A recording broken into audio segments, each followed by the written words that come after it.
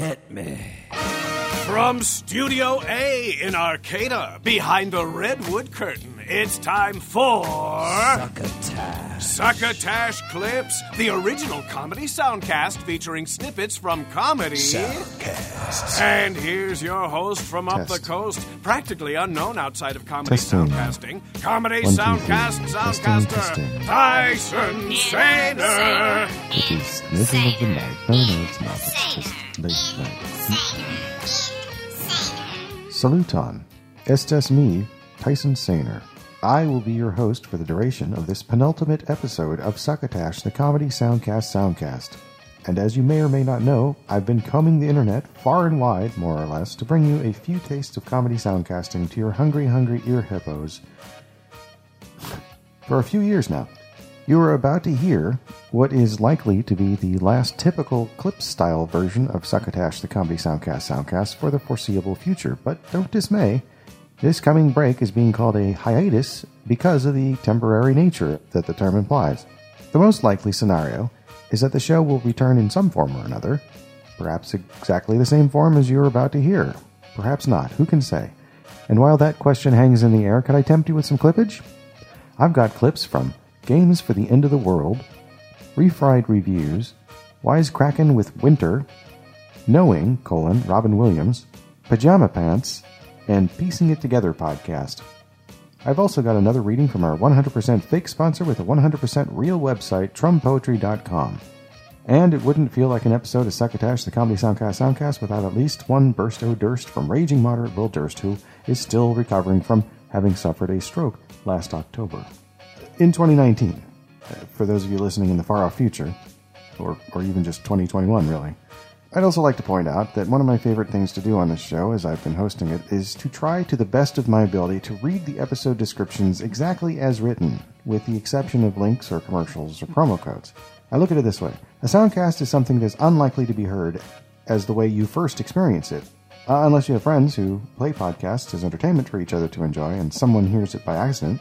You generally will intersect with its description first, especially on iTunes or Stitcher or SoundCloud, where you can read about a show before you decide to listen to it. So, if you are taking the time to write what is basically your, hey, listen to me commercial for your show, then I'm going to honor that time someone took to try to describe what you would potentially be about to listen to. Minus non-episode or show descriptive text, as previously mentioned. I have to write some of these things myself, and I often wonder what those words I write to describe the nonsense I get up to would sound like if someone other than me spoke them aloud. Anyway, on with the show. Thank you for listening. First up tonight, Games for the End of the World from Joe. That's capital J, capital O, capital E. The show's description reads, what game would you save if you could pick just one? Which character would you choose to protect you in the apocalypse? These are the big questions in life, and each week we'll invite a different guest into our apocalypse bunker and dissect their life through gaming. Why? Because it's the end of the world, and what else is there but gaming?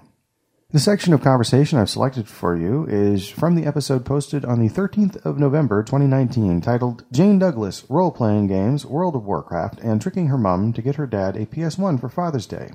A PS1, by the way, for those of you who may not know, is a game console created by Sony, released in the mid-1990s. And in this episode description, it says, professional gamer, presenter, and co-editor and founder of Outside Xbox, Jane Douglas, pays our jack of all games, Tom Deacon, a visit in the bunker this week. They chat World of Warcraft, role-playing games, and persuading her mum to buy her dad a PlayStation for Father's Day.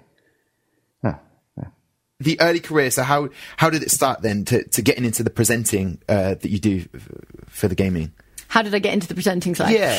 Well, I worked for GameSpot for a while, and that was a combination of video work and also, kind of written reviews and news and articles and what have you. And I really enjoyed the video presenting side of it, and there was a strong video focus. Like, they were moving even more into video while I was there, and that kind of that guided me into like the video sort of focus that we have now. I founded Outside Xbox with Andy and Mike, and we're all from kind of trad media backgrounds. Mike was a magazine journalist. I came from GameSpot. Andy actually worked for Microsoft for Xbox initially. So our background isn't like what you think of as the traditional YouTuber. Like, obviously, like, those guys and girls are extremely successful and they do their own thing. We don't come from the kind of vlogging background, the sort of like iconic like bedroom vlogger who, you know, talks about video games. You're from the research background, I guess. We have a little bit of a writing background, and I think that was our way into making videos, and that happened to be on YouTube. And it wasn't quite the kind of classic iconic YouTuber style. Explaining what you do there. Ooh, on YouTube? Yeah. Well, so we have a YouTube channel. That's like our main focus. And we make 5 videos. On Outside Xbox, we have 5 videos a week. So a video every, you know, working day. And that's been keeping us pretty busy. I got to say, we're not an enormous team. It's not like we're the tip of the iceberg and there's like this massive production team. Yeah. Like, it's all hands on deck. We all have to... Almost. We have a couple of amazing video producers, James and John. Hi, guys. But... I don't know if they made it in the apocalypse. I hate to say. Yeah. No, they'll make it. If anyone's going to make it, it's James and John. They're doing okay. They're in their own bunker, much nicer bunker somewhere. But that's a bit harsh. I mean, I've put a lot of effort into this bunker. Don't get me wrong. This it's is fine. amazing. No, it's but fine. If I know James and John, it'll be fabulous. The lighting will be amazing. They probably have Wi-Fi.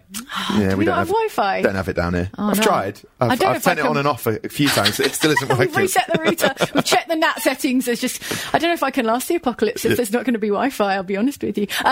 So the team is small. You put team is small. Yeah, it's kind of a... I don't want to call it a treadmill, but it's a little bit of a treadmill in that, you know, you're committing to a certain output of video, and that does keep you extremely busy. And we're trying, as we kind of develop and evolve, to like find space to do things around that, to do, you know, to pursue other interests and make videos, you know, in different styles and to do other things. Like, of late, we're really getting into Dungeons and Dragons. Okay. So it's that time. Stranger Things related? I mean, it's not unrelated. I think we started a little bit before. No, I can't remember. It must have been around the same time. But I think D&D, tabletop RPGs generally are just having like such a moment, and that... Would you say resurgence? I would say resurgence, yeah. Absolutely. And the thing is, we hadn't, obviously, up until a few years ago, we hadn't played any like tabletop RPGs, and we didn't really get them. And then once you start, you realise it's just improv theatre for game nerds. Like, and I say that with love, you know, it's improv theatre with dice and rules, and it is so good. It's perfect for us kind of like show off gamers, I think. Yeah, and we're having so much fun with it. So we found a little time around the kind of YouTube content schedule to do live shows, to take like D&D to kind of conventions and also just like get together in like the basement of a pub and play some D&D. Yeah. It's a bit more sort of like one-on-one rather than being on the online world. Does it sort of like that social aspect? There's the amount of cafes, the amount of places I've seen with board games in, which seems to be the new thing. If you want to just like say, if there's anybody like you back to when early days where you were at your friend's house and her mum was like, you need to go outside. Perfect. We're going to do some tabletop. We'll go play a board game. It's very social, and it's more, I guess it's more intimate in a way than social gaming. You know, you're at a table, it's conversation based. Like, there are dice, but it's really like people coming out of their shells, I guess. How difficult is it to pick up? You know, for anybody who's gaming now, who loves the kind of a through line, a storyline, but feel like take it to the next level. Is that the next level amongst other friends, peers? Yes, I feel like tabletop role-playing games are like what video game RPGs are aspiring to. It's that infinite dialogue choices. Like, I want to go here, I want to try doing this, I want to romance this guy, I want to kiss this girl, and like that's what I want from an RPG, and that's what D&D and that's what tabletop RPGs do for you. Is that your dungeon master, your storyteller, your kind of game master is like, okay, how do you want to do that? Roll me this dice. So it's the infinite possibilities of the imagination, and I feel like in a certain way that's what some games kind of aspire to. So it kind of closes that gap, and in a really social way where you get to have that adventure with your friends. You can reach out to Jane Douglas on Twitter at JaneDouglas. You can reach out to the host, Tom Deacon, at TOM, DEACON. And at the Joe website, you can find more on politics, football, and sports. And their Twitter handle is at capital J, capital O, capital E, underscore, lowercase c, O, underscore, lowercase u, k. You can also go to www.joe.co.uk.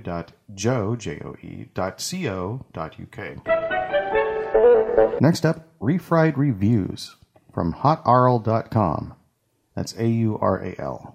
And right to the point, the show description says, whether it's deconstructing a classic or autopsying a flop, we rewatch movies so you don't have to. The clip is from the second episode, posted November 21st, 2013, and in its description it says, after a summary of Rian Johnson's work, JP stumbles through the plot synopsis of his pick, the 2012 film Looper. Okay, so we have our basic setup. Joseph Gordon-Levitt, I forget exactly where it falls in the chronology, but does he spend the night with a stripper, or she's a hooker that he's paying for or something that he's a regular client of? And you can tell that sort of he's more into it than she is. Yeah. And he sees it as his redemption. And well, it's when he gets told to kill an hour, because at the beginning he goes to the Belle Aurore Club, which is the club that Abe operates out of the back of, because since we're in the noir half of the film, the big boss has to operate out of the back of a nightclub. Sure. A classy fucking nightclub. But yeah, they after the whole thing with Seth happens that you probably want to talk about, Abe tells him to kill an hour, and then he actually ends up in the hooker's room. But at the beginning, he goes and is like, "Oh, are you working tonight?" And she says, "Yeah, but some Gatman already bought me up." Gatmen are just the names for enforcers in this universe. So he can't have her for the evening. In the biblical sense. They won't know each other that evening. So we have our basic setup, and then when things really start to go awry is when his friend Seth, Paul Dano, shows up desperately to his house late at night. Which, by the way, what else has he been in? Paul Dano? Yeah. There Will Be Blood was the last sort of big thing. Yeah. Okay. Yeah. And he looks close enough to Lucas Haas that they sort of blur together, especially because they've both been in Rian Johnson movies. Yeah. Yeah. It was Lucas Haas in Inception, wasn't it? Who was the first architect? I think so. It was one of them, but I think it was Lucas Haas. I don't know. We'll look it up later. Yeah, anyway. Okay, so he shows up to Joe's apartment late at night and is clearly desperate, and then we get sort of little cutaway information about this, sort of worst case scenario that's clearly happened, where Seth, his future self, was sent back, and Seth hesitated because you could hear him humming. Was it? He was humming a song that Seth's mom used to sing when he was a kid. Yeah. So this movie does so well is all these little visual and auditory ways that people communicate, from the future to the past. We'll talk about more of those later, but there's a lot of really clever uses of time travel. If you showed up and you wanted to convince your past self not to kill you, you'd probably try to make them nostalgic for their early childhood and appeal to that humanity, especially if you knew them so well, because they're you. Sure. Yeah. So Seth hesitates, and his future self manages to break free and run, which, we get pretty clearly from the context and how seriously they're taking it, that this is about the worst thing that can happen if you're a looper. Yeah. And that things are not going to turn out well, pretty much regardless. Yeah. So he's begging Joe to hide him. Yeah. And then sort of the bad guys arrive at the door almost immediately thereafter, reaffirming how serious this is. Yeah. He agrees to hide his friend, and then they take him back. They take Joe back to Abe, and they don't know that he's hidden Seth. So there's sort of a long sequence of Abe intimidating Joe. A fantastic scene, by the way. Yeah. I want to diffuse that tension right now. I'm not going to break your hand. I'm just going to talk at you for a while, and then you're going to give your friend up. Yeah, I mean, Jeff Daniels isn't in a lot of the movie, but he's great. Yeah, I think he actually turns in the strongest performance in the movie. I find him to be the most indelible. He's just fantastic. Yeah. Especially in that scene where you're brushing up on your Mandarin? No, French. You should go to China. I'm from the future. Go to China. Yeah, probably the best joke in that movie. Yeah, it's great. And so there's basically an intimidation scene where Abe convinces Joe to give up Seth based on money. He threatens to take half his silver that he's been stowing away. because Joe is smarter than most of the loopers, and he's trying to actually work up some savings to live the rest of his life and hopefully get away by moving out of the country. Yeah. And so he gives up. The film endears us to Joe through his use of basic financial sensibilities. Yes, I know about savings. That's a thing in my life. You can reach out to JP Cutter on Twitter at @J_P_CUTTER. His co-host John Verone is at I Better Be Funny, which is I BETTER, FUNNY.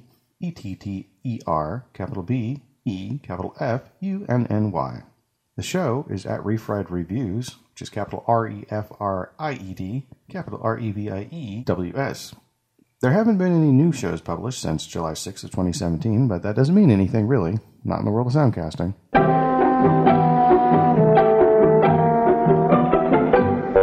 And next up is Wisecracking with Winter, from Mike Winter and Mitchell Haugerud. And the show description is to the point. It says, "This is your home for current happenings with a twist." Mike Winter sits down with his guests to talk news, sports, politics, and anything else he can fill a show with. You will enjoy the endless banter, laugh your ass off, and maybe learn something new. Disclaimer: Wisecracking is not for everyone. Please consult your physician before attempting this on your own. Now, the clip is from an episode from January 28th, 2020, called Name That Hospital Bill Amount. It was pointed out to me by Mr. Mike Winter on Twitter. In the description, it says, "Name that hospital bill amount. What a show! Mike channels his inner wink woolery as he hosts contestants Emma and producer Paul for America's favorite new in-podcast game show where they guess the amounts of different line items for a 3-day hospitalization. No matter all the arguments we might have, every American can agree that healthcare in America is about the best bargain on the planet. The gang discusses their memories of the late Kobe Bryant and brings you useless speculation about why the helicopter he, his daughter, and 7 others were aboard crashed in the hills of SoCal. Emma lightens things up by giving us more schooling on the latest social media apps, Ouija boards, and awesome videos on YouTube. Hey, it's a big football match this Sunday, the name of which nobody but official sponsors are allowed to speak. Who's going to win? The club from Western Missouri or the squad from the southern San Francisco Bay Area? Find out who the Big G is picking. And find out how Paul's been doing with Indiana's recently legalized mobile sports betting." Okay, and we're back. We're back. Okay, Emma and Paul. Barely had a chance to catch my breath. Oh, I know. Well, let's just get right back into it. We're just going to get right back into it. I'm having so much fun. How about you, Emma? I've got a golly time. This is a fun game. Oh, God, I just love having you two here. Okay, we're getting right down to it, gang. There are 3 questions left. 3 questions. Right. We got to score a 3-2. Paul's in the lead over there in Indiana. Okay, we're looking for recovery room. Recovery room. That's after surgery. Your first in. What do you got? 9,789. 9,789. Not on the mark. Paul, chance to steal. Flat fee, 2,500. Ooh, you're both so far off. I don't know if I can award a point. We were looking for... Oh, actually, I was looking at the wrong line item, judges. Okay. We were looking for $8,775. Who was closer? I was. Congratulations, Emma. That's 3 points apiece. 3 points apiece. Moving into the last 2 questions. How are you guys doing? Let's get this bread. How are the nerves doing? Emma? They're just fine. Okay, and what are you going to be studying in school when you go to college in 4 years? How to guess prices. You can't do that. Who would go to college and learn how to do that? How about you, Paul? You're a college graduate. What did you study? I studied geography, but I really wish I'd studied medical billing. Yeah, shouldn't you have? You'd be rich right now. Rich! Oh, my God. I'm having such a good time. And the audience loves it. Okay, let's see here. Next question. Tough one. Room and board for 3 days. What? Room and board for 3 days. What did it cost to stay there? So that's like bed sheets, a remote control, and some bad food? Not sure about that exactly. It's just a bed in the hospital for 3 days. What did you're first to buzz in. What do we got? 12,000 flat. Ooh, just missed it. Paul, chance to steal. Ooh, well, I was going to say a decent hotel would only cost you $100 or $200 a night. Right. And a hospital room's not really as nice. No, it isn't. I'd say it should cost about $10,500. Oh, you are wrong, but you were closer than Emma. What we were looking for was $43,681 for 3 days. Oh, God bless America. Nothing wrong with the medical system here, right, Emma? Right. $43,000 for 3 days in a bed in the hospital. Okay, what do we got for a score again, gang? I forget. I got 4. It's 4-3. 4-3. 4-3. Oh, it's going to come right down to the last question. Might have to have a tiebreaker. Is it? Emma, you need this one. Okay. You need. I was afraid this was going to be worth 2 points. It's only worth 1 point, though. 1 point. Okay. 1 point. Emma, Paul, total cost we're looking for supplies. Who's first? Emma. Oh. What do we got for supplies? $15,000. 15,000? Yeah. Not on the mark. Paul, chance to wrap this up. $39.99. Paul, you're way off. Oh, Paul, you're way off. Oh, so way off. But Emma, you were closer. Cents. And the total cost of supplies was $14,295. So Emma, you've got that point with your guess of $15,000. So we're coming down to it now. Special bonus question. Bonus question to go ahead and win this round or the game of guess the total of this medical bill. Pat, before you do the final bonus question, can you tell us again what we're playing for? You're playing for a brand new car! That's right! A brand new 2020 VW Bug. We got it parked right outside with a ribbon on the top for the winner of today's.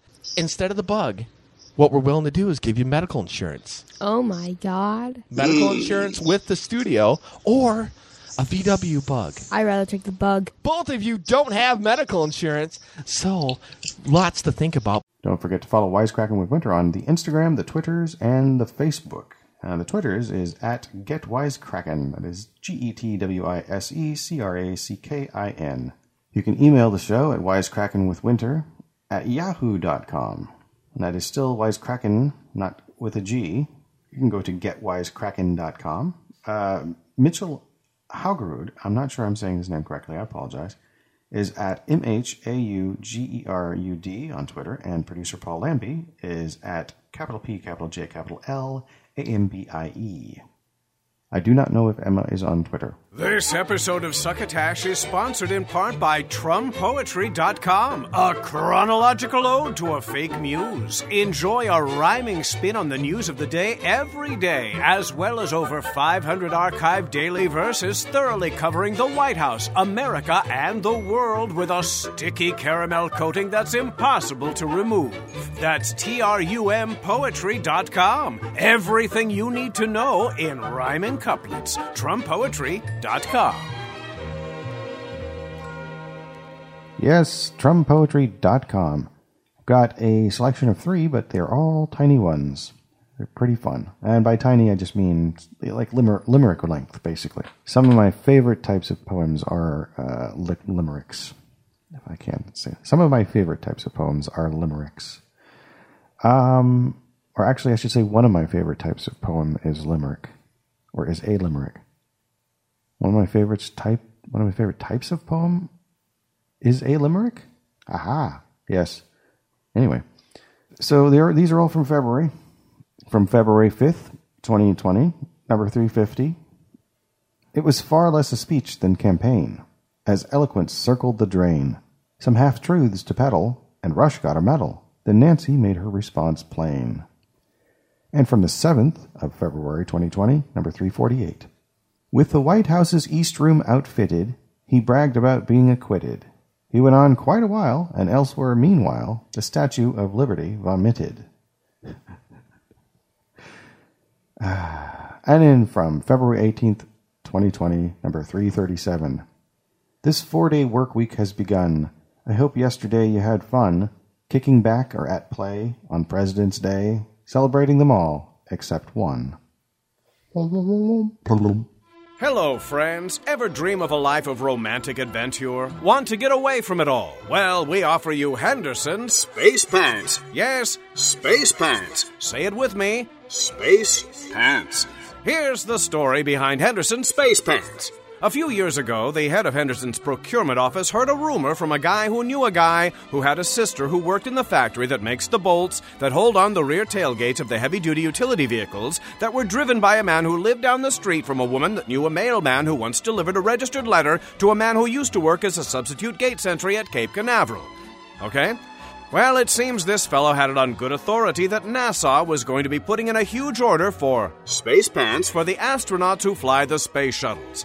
Based on that hot tip, Henderson's Pants started churning out pairs of space pants by the lunar module full. Well, when NASA ended up pulling the plug on the whole shuttle program, plenty of people around Henderson's had freeze-dried egg on their faces. Only then did the fine folks at Henderson's discover the order was to have been for space suits, not space pants. It turns out there is no such thing as space pants. Until now, Henderson's has warehouses full of the suckers, and you can wear them into space or anywhere else you care to squeeze into with your vacuum-packed ass.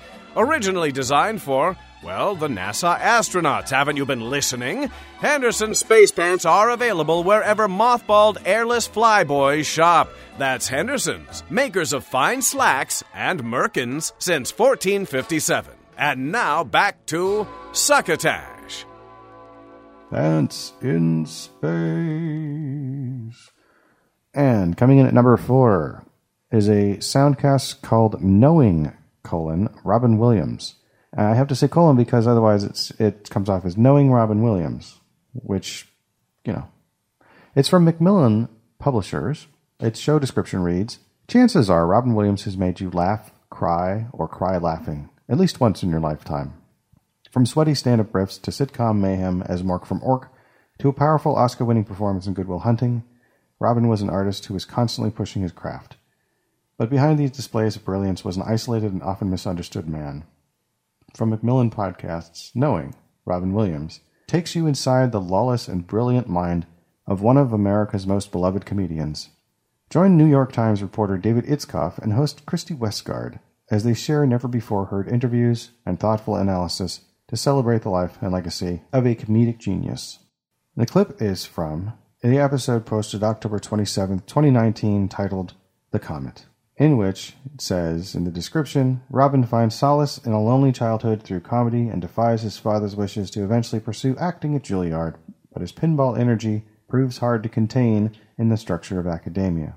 Certainly the biggest culture shock that Robin experienced, at least in that era of his life, was moving from Michigan, moving from Bloomfield Hills, where it was very buttoned down and small C conservative and traditional, then moving out to Marin, which is just north of San Francisco, in 1969 at the tail end of the Summer of Love, and suddenly ending up in this community where everything feels very open and a little bit bohemian and really quite unlike anything he'd experienced to that point.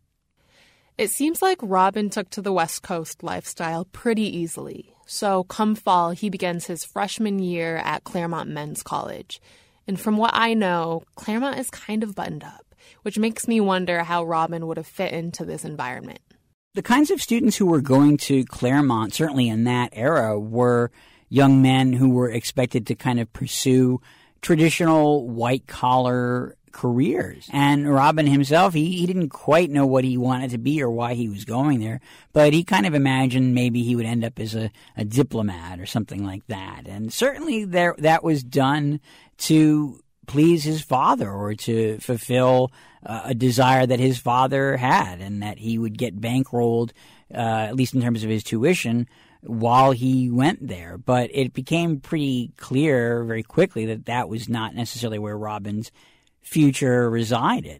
Robin took a theater class at Scripps, and by the first session, he was hooked. He and 18 classmates formed an improv group called Karma Pie, and they met twice a week to perform these free shows. And he became quite notorious on campus for his motor mouth charm, which helped him get more than just friends. Even though he does come from a family that has money, he is often, broke and penniless, or just has nothing in his pockets and is constantly scrounging and borrowing from other people and living off of their good kindness. And some of it is the sort of bohemian spirit of that era and the trust that people had that they could just get by on each other, and the kinds of people that Robin happened to surround himself with. I think it also comes from his own principle of wanting to be independent from his parents, and certainly from his father, not feeling like he had to depend on them or on their money. And if that left him flat broke at times, then so be it. But at least he felt like he had the dignity or the independence that he wasn't borrowing from them. Between Karma Pi and theater, Robin began failing his other classes. For his final macro econ paper, he simply wrote, "I really don't know, sir." And finally, Rob had had enough and withdrew Robin from Claremont. When he heard about his son's plans to pursue acting, he had one piece of advice for Robin. My father, up there, the man who, when I said I wanted to be an actor, he said, "Wonderful, just have a backup profession like welding."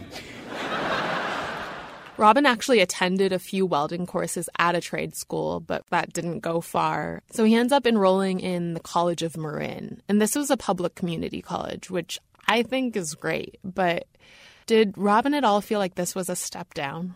I think that the College of Marin was chosen for obvious reasons, that Robin could continue to pursue his academics, but also because it had a very strong theater program, particularly for a kind of community college. It was a 2-year program that Robin spent 3 years in, and not because he was a bad student, but because he was really into the theater and really excelled at it. You can read early reviews of Robin that are written by the local newspapers in Marin County that are giving him great notices and praising him for the talent that he was already exhibiting. Robin was taught by James Dunn, a San Rafael native and a Marine Corps veteran who served as a drill instructor in the Korean War. And Dave, there's a theme that you point out that's very telling about Robin's relationship with authority and with his father.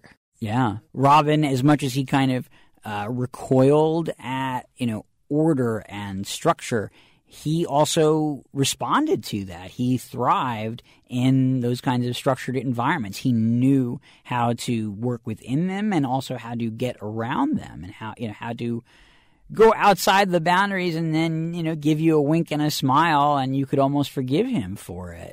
You can reach out to Dave Itzkoff on Twitter at DITZKOFF. Christy Westgard can be reached at capital KRISTY, capital WESTGARD.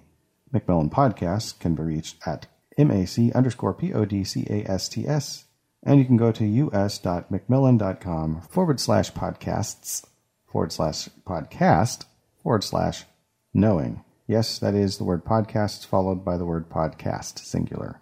So that's plural before singular. Longtime listeners of Succotash might recall that we did a special memorial episode of Robin Williams back in September 15th of 2014. It's episode 94, and it's called Rememberin' Robin, and it's definitely worth listening to. So yeah, there's that. All right, in the number 5 slot, a show called Pajama Pants, and it's credited as being by Rob Eiler and Kasim G. In the show description, it says, "We are Robert Eiler and Kasim G," and then in parentheses, along with special guest Jamie Lynn Sigler, discussing a whole lot of nothing but everything at the same time, in pajama pants. Subscribe for new episodes every Monday morning. So that is Robert Eiler and Jamie Lynn Sigler, you might recall, played Anthony Jr. and Meadow Soprano on The Sopranos for, 8, 9 years? It was a good amount of time there. I don't know. I've seen all of the episodes, but I cannot remember what the exact size of the chunk of my life it was that those occurred over. So, my apologies. The clip is from an episode from January 27th, 2020. And the description says, Dr. Drew joins Pajama Pants and weighs in on gender reveal parties, being a good listener, and what's wrong with Rob. From 16 years old to 31, I never spent 24 hours sober. Ever. I'm glad you're here. If it was like, yeah, like I would, it was night. If it was like, cause when I worked on Sopranos, I never fucked around. But then as soon as we fucking wrapped, like I would make a bowl out of tinfoil and had weed on me and then drinking and this. But so something I actually wanted to talk to you about and figure out if it was, what do you think about this is, so at, Sopranos ended for me when I was like 22, and at 23 I had my first anxiety attack, and that's when I started benzos, and that was, and I either took benzos or drank every day for 8 years. Unfortunately, heavy cannabis can trigger the panic. I understand you were also losing stuff, and you had a big transition, but yeah, it's I can't tell you how many times I see people with overwhelming panic from heavy cannabis. So what I wanted to figure out is like, because right at the end of Sopranos is when I had my first anxiety attack, and also, and by the way, they normally start 18 to 22. It's just when they start, right? And then right at the last, so Jamie has MS, and the last scene of Sopranos was the last time she said she was ever able to run. After that, she couldn't anymore, and I just like those things for me. It's a lot. Kind of like where it was like, wow, Sopranos, and like during big change in your life and loss and stuff like that, that's when things really... I had panic when I was 19. Horrible. Disabling. It's awful. And I wondered, I was smoking a little pot around that time too, and I wondered if that helped trigger it, because I've seen so many patients with that. It scares me now to smoke pot. I'd love to try all this great stuff that's around, but it scares me. I'm going to trigger panic again. Yeah. But yeah, panic is horrible, right? So were you an addict? No. You were I'm not an addict. I have depression, panic, generalized anxiety, all that good stuff. Yeah. Because I had never felt anxiety in my entire life. And when people used to say it, I was of that like, oh, you're just being a fucking and then when you felt it for the first time, and my friend said, oh, you could just take a Xanax. And then that was for nobody ever. Panic disorder. Yeah. Got a diagnosis for you. Panic disorder. Yep. Right, that panic benzodiazepine addiction. Got that. Yeah. And then that was alcoholism. Got that. Every day for or alcohol use disorder, we call it. For 8 years, I was taking benzos. Horrible. And then who gave you that? Kill that guy. Well, yeah. Let's murder him. Yeah. It's not a doctor. It was not a doctor. Okay. Yeah. Well, still. Yeah. I was never really getting my stuff from doctors until the end, when I went to see a specialist, and he took you off. Said, if you stop getting off of that, we'll do this program, Good. this, and that guy needs an award. Yeah. Did you guys have Loveline in New York? Because when did Loveline go national? Yeah. In the mid to late 90s. It was Z100. So it was Z100, but it was midnight to 3 at Z100. Catherine's a friend of mine. Catherine McCord? Yeah. Oh, no kidding. Please say hi for me. I will. Oh my God, that's crazy. Yeah. I just saw Diane Farr, who was the one before. Oh, I remember her. when she guest, or I don't. She was like the host for a while. Yeah, Diane. Yeah. And then she guest hosted. She and Adam are buddies now after all these years. It's very weird. That's cool. Yeah. So look, I went to school out here in Southern California, Newbury Park, and at Newbury Park in the city by of Thousand Oaks. Got it. And we would listen to the show every night at 10.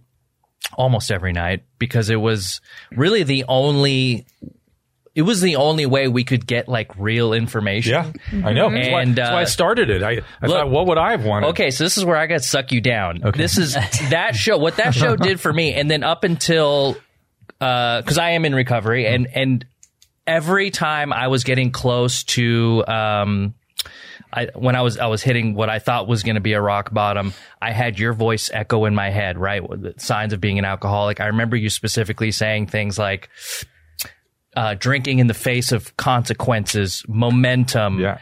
And I know denial, all that stuff. And then 12-step has its own definition, but all those things lined up. But your voice specifically, because it was the only one. I didn't have my parents there. Well, I mean, they were there, but they weren't there to tell me what was, maybe I was struggling with a thing that I could get help for. I didn't have everyone that I, was friends with was also drinking the same amount, but, they could stop when they wanted to stop. A lot of them did. Some of them still, I think, struggle with that. But that show specifically made such a big impact. And I know you get this all the time, but this is my opportunity to just say thank you. Because, I entered a program, and I got a sponsor, and I sponsor guys, and awesome. and it's been, I have 3 years coming up, and it's a big deal. You can email your questions to askpajamapants@gmail.com. You can call and leave them a voicemail at 201-972-5262. That is 201-972-5262. You can follow the guest, Dr. Drew, on Twitter at DRDREW. Robert Eiler appears to be only on Instagram You can get him at Pajama Pants Podcast, apparently. That's what it says. So that is PAGAMAPANTSPODCAST.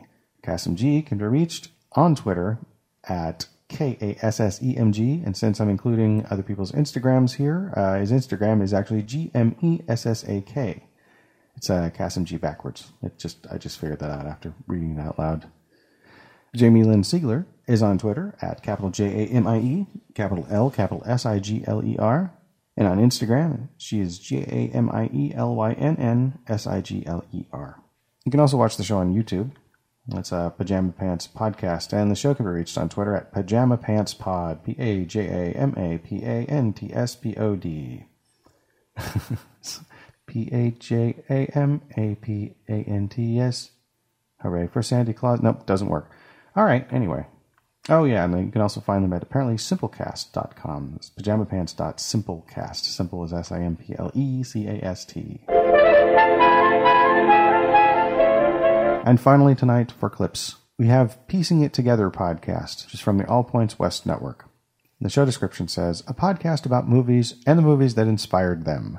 A good movie is the result of a large number of people, both in front of and behind the camera, combining to create a piece of art. But what about the movies that came before those that inspired those filmmakers to make the movie? On Piecing It Together, we figure out what the clear and not so clear influences were that make up the movies we love. The clip is from the episode titled Guava Island. It's featuring David Quinones from April 16th, 2019. In its description, it says, on the 57th episode of Piecing It Together, returning co-host David Quinones and I discuss Childish Gambino's 50-minute semi-feature, Guava Island, which debuted on Amazon Prime during his Coachella set. Part film, part music video collection.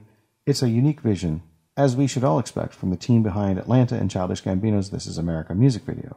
Puzzle pieces include Lemonade, Spirited Away, Inside Llewellyn Davis, and Sorry to Bother You. So yeah, let me go to my next puzzle piece. So I this one kind of goes along with Lemonade as well, and that is Michael Jackson's Moonwalker. But again, I'm going, before I get into any of the substance of what the, what the story is and what the setting is and all that, talking about mainly just, the inspiration of stringing music videos together into, some kind of a narrative, which, Moonwalker is just, it's so great for people who loved that music at that time. And it was just so larger than life, and putting those amazing songs together into this, and it's kind of ridiculous at the same time as it genuinely is awesome. And I think Guava Island is taking some really great songs. I mean, these recent tracks from Childish Gambino are really great tracks, and fitting them together this way, I think they did a really great job of kind of capturing that same kind of thing. And then also to that same point, some of Childish Gambino's dance moves, I think... very evocative of MJ, yeah for sure. Absolutely. Yeah. Absolutely. Some of his... Very influenced by Michael Jackson, I think. I couldn't agree more. Moonwalker, rare movie where the video game was better than it, though. Yeah. Which video game? Because there was Sega Genesis, Sega Genesis video game where you fight the zombies and all that stuff. And I liked both of them actually, but yeah, I agree with you. The Genesis one's better than the arcade, but absolute rare occurrence of that. Yeah. Which I guess I'll jump to my number 5 then, because I had 5, but it goes part and parcel with what you just said, because mine is 1978's The Wiz, which is obviously, as most people remember, Sidney Lumet directed, starring Michael Jackson, Diana Ross, Nipsey Russell.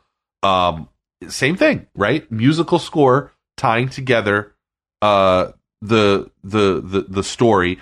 And I put this together because apparently I'm I like a lot of the singles that Donald Glover, Childish Gambino, I suppose, has come out with in the last 2 albums he's done. But what I read was that big fans of his say that this movie ties together themes of this movie is an actual sort of cohesive piece that brings together a lot of the themes from his last 2 albums, and the music was telling this sort of loosely connected story, and that these numbers weren't just they weren't just shoehorned in. They were actually, like intentional, and that this movie was an intentional narrative project that brought together these the music that he's been making.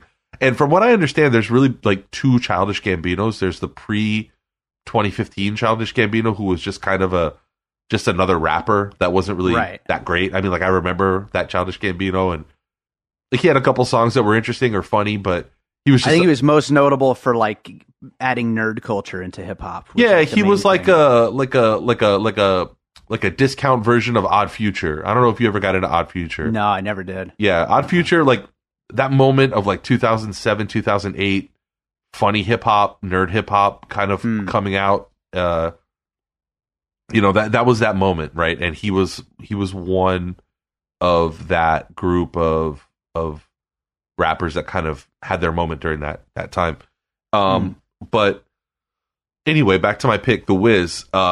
I mean, this was an incredible movie. In looking up this movie, it's actually not very highly rated. I can't believe that. I thought that this was like an AFI like top 100 movie or something, but apparently it's a lowly rated movie.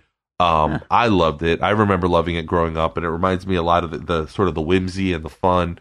Stylistically, we always talk about, like, usually when I'm on this show with you, what I'll talk about is one that has like a similar tone or a similar style. It might not have the same story, which it doesn't. The Wiz doesn't have the same story, but the way that The Wiz was made felt a lot like it was like the warm tonality and the beautiful consideration that was taken into the presentation of the movie.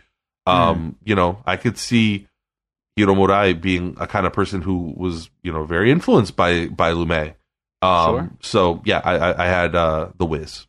Absolutely. You can reach out to the host, David Rosen, at By David Rosen. That's BYDAVIDROSEN. The co-host for the episode, David Quinones, at capital DAVID _QUINONES.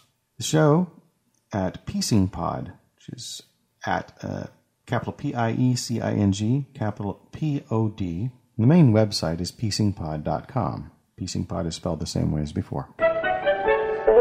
And lastly, tonight, it's time for our Burst o' Durst. It's one of two that we have left. And and before I play it, I would just like to say that you can send your Get Well cards to Wildurst, WILLDURST, P.O. Box 225126. It's P.O. Box 225126 in San Francisco, California, zip code 94122. This burst is from October 4th, 2019. It's called Daring Daring, in which our intrepid correspondent skitters about the ongoing circus currently raging inside the Beltway. Hey guys, Will Durst here with a few choice examples of unimpeachable humor. Washington right now is vibrating like coffee in a cup holder of a Jeep with bad shocks trying to ride railroad tracks over a bridge, because there is substantial evidence that the President of the United States withheld financial aid to Ukraine until they agreed to assist him in the upcoming election by digging up dirt on Joe Biden and family. Some of that evidence consists of Trump's own admission. Then he didn't just double down, he quintupled down by publicly asking China to do the same thing. First he leverages Ukraine, then China. Who's next? Wakanda? Ruritania? Fredonia? He's already got Absurdistan's support, a.k.a. Fox News. Either he doesn't believe he can commit a crime, or doesn't think anybody cares, or considers himself invincible. This was no surprise. Everybody knew it was bound to happen. You cut enough corners, eventually all you got left is a hole, hopefully one big enough to hide in, which is what staffers and appointees are looking for right now. The problem with swimming with Donald Trump is he constantly poops in the pool and expects everyone to pretend not to notice. Then, when they try to get out, no one will lend them a towel. He's daring Congress by saying, yeah, I did it, and I'll do it again, and who's going to do anything about it? You? Right. You in what army? Even though he's under fire for corrupt abuse of power, the House, controlled by Democrats, decides this information is so critical, they spring into action and take a 2-week recess. But when they get back, they're expected to buy a ticket on the impeachment train without any idea where it's going, when it'll get there, or how much it's going to cost. And checked bags are extra. For Succotash, the Comedy Soundcast, I'm Will Durst. Daring! You can still reach out to Will Durst on Twitter, I imagine. Somebody has to be monitoring it, I suppose. And it is at Will Durst, WILLDURST. And you can go to willdurst.com to find the Will Durst Journal, which is comedy for people who read or know someone who does. Thank you for your contributions to the show over the years, Mr. Durst. We all appreciate it over here. Get well soon. Yes, it's the end of the show again. Here we are together, and thank you for spending time with us. You know, I wouldn't describe the overall experience of putting together a show like Succotash, the Comedy Soundcast, as being particularly difficult. I enjoy listening to Soundcasts a great deal, so that's no fuss. I'd be doing that anyway, because I enjoy hearing other people's conversations more than I ever realized I would. I'm not the type to eavesdrop in general, because people don't often like it when they find out you've been doing that, but with a Soundcast, they invite you to listen. And sometimes it's the only way you might have exposure to some very creative minds that exist out there in the world. I really enjoy the idea of being able to share parts of those conversations with you. I enjoy the writing, recording, and editing of the episodes. All of that is not what I would necessarily call easy, but it's certainly not what I would call difficult. No, the difficult part has always been this part, saying goodbye. I mean, I could just keep it simple. I could say goodbye and cue the music. I just don't think it would be right to do so. And now that we are so near the end of our run, at least until the hiatus is over, I'm reminded of all the kindness that has been shown to this program over the years, and how a relatively unknown format, such as the podcast, perhaps permanently rebranded as a Soundcast one day, has become so widely used throughout the world as a way to achieve conversations and communicate to anyone interested in listening. Thank you all for your interest. It means the world to us here at Succotash. So, for Mark Hershon, Joel Paulino, Will Durst, Scott Carvey, and Bill Haywatt, I'd like to wish you nothing but happiness in your lives. And thank you for sharing us with others. For that is what we mean when we gently remind you to please pass the Succotash. You've been listening to Succotash Clips, the Comedy Soundcast with your host, Tyson Saner. Brought to you by Henderson's Pants and Imagine Your Company's name right here. Find us on the web at succotashshow.com, on iTunes, on Stitcher Smart Radio, on SoundCloud, on YouTube, on Dunder, on Blitzen, on iHeartRadio, and on a laughable app.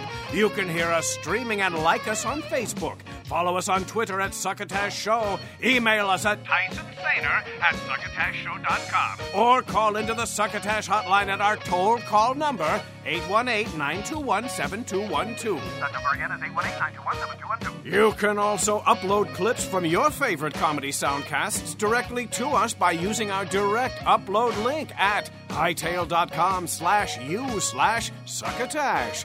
Production of Succotash is overseen by Joe Paulino through the auspices of Studio P. Sausalito. Hosted by Tyson Saner. Our executive producer is Mark Hershon. Our musical director is Scott Carvey. Our booth assistant is Kenny Durges. Until next time, I'm your loyal booth announcer, Bill Haywatt, reminding you to please pass the Succotash. Goodbye.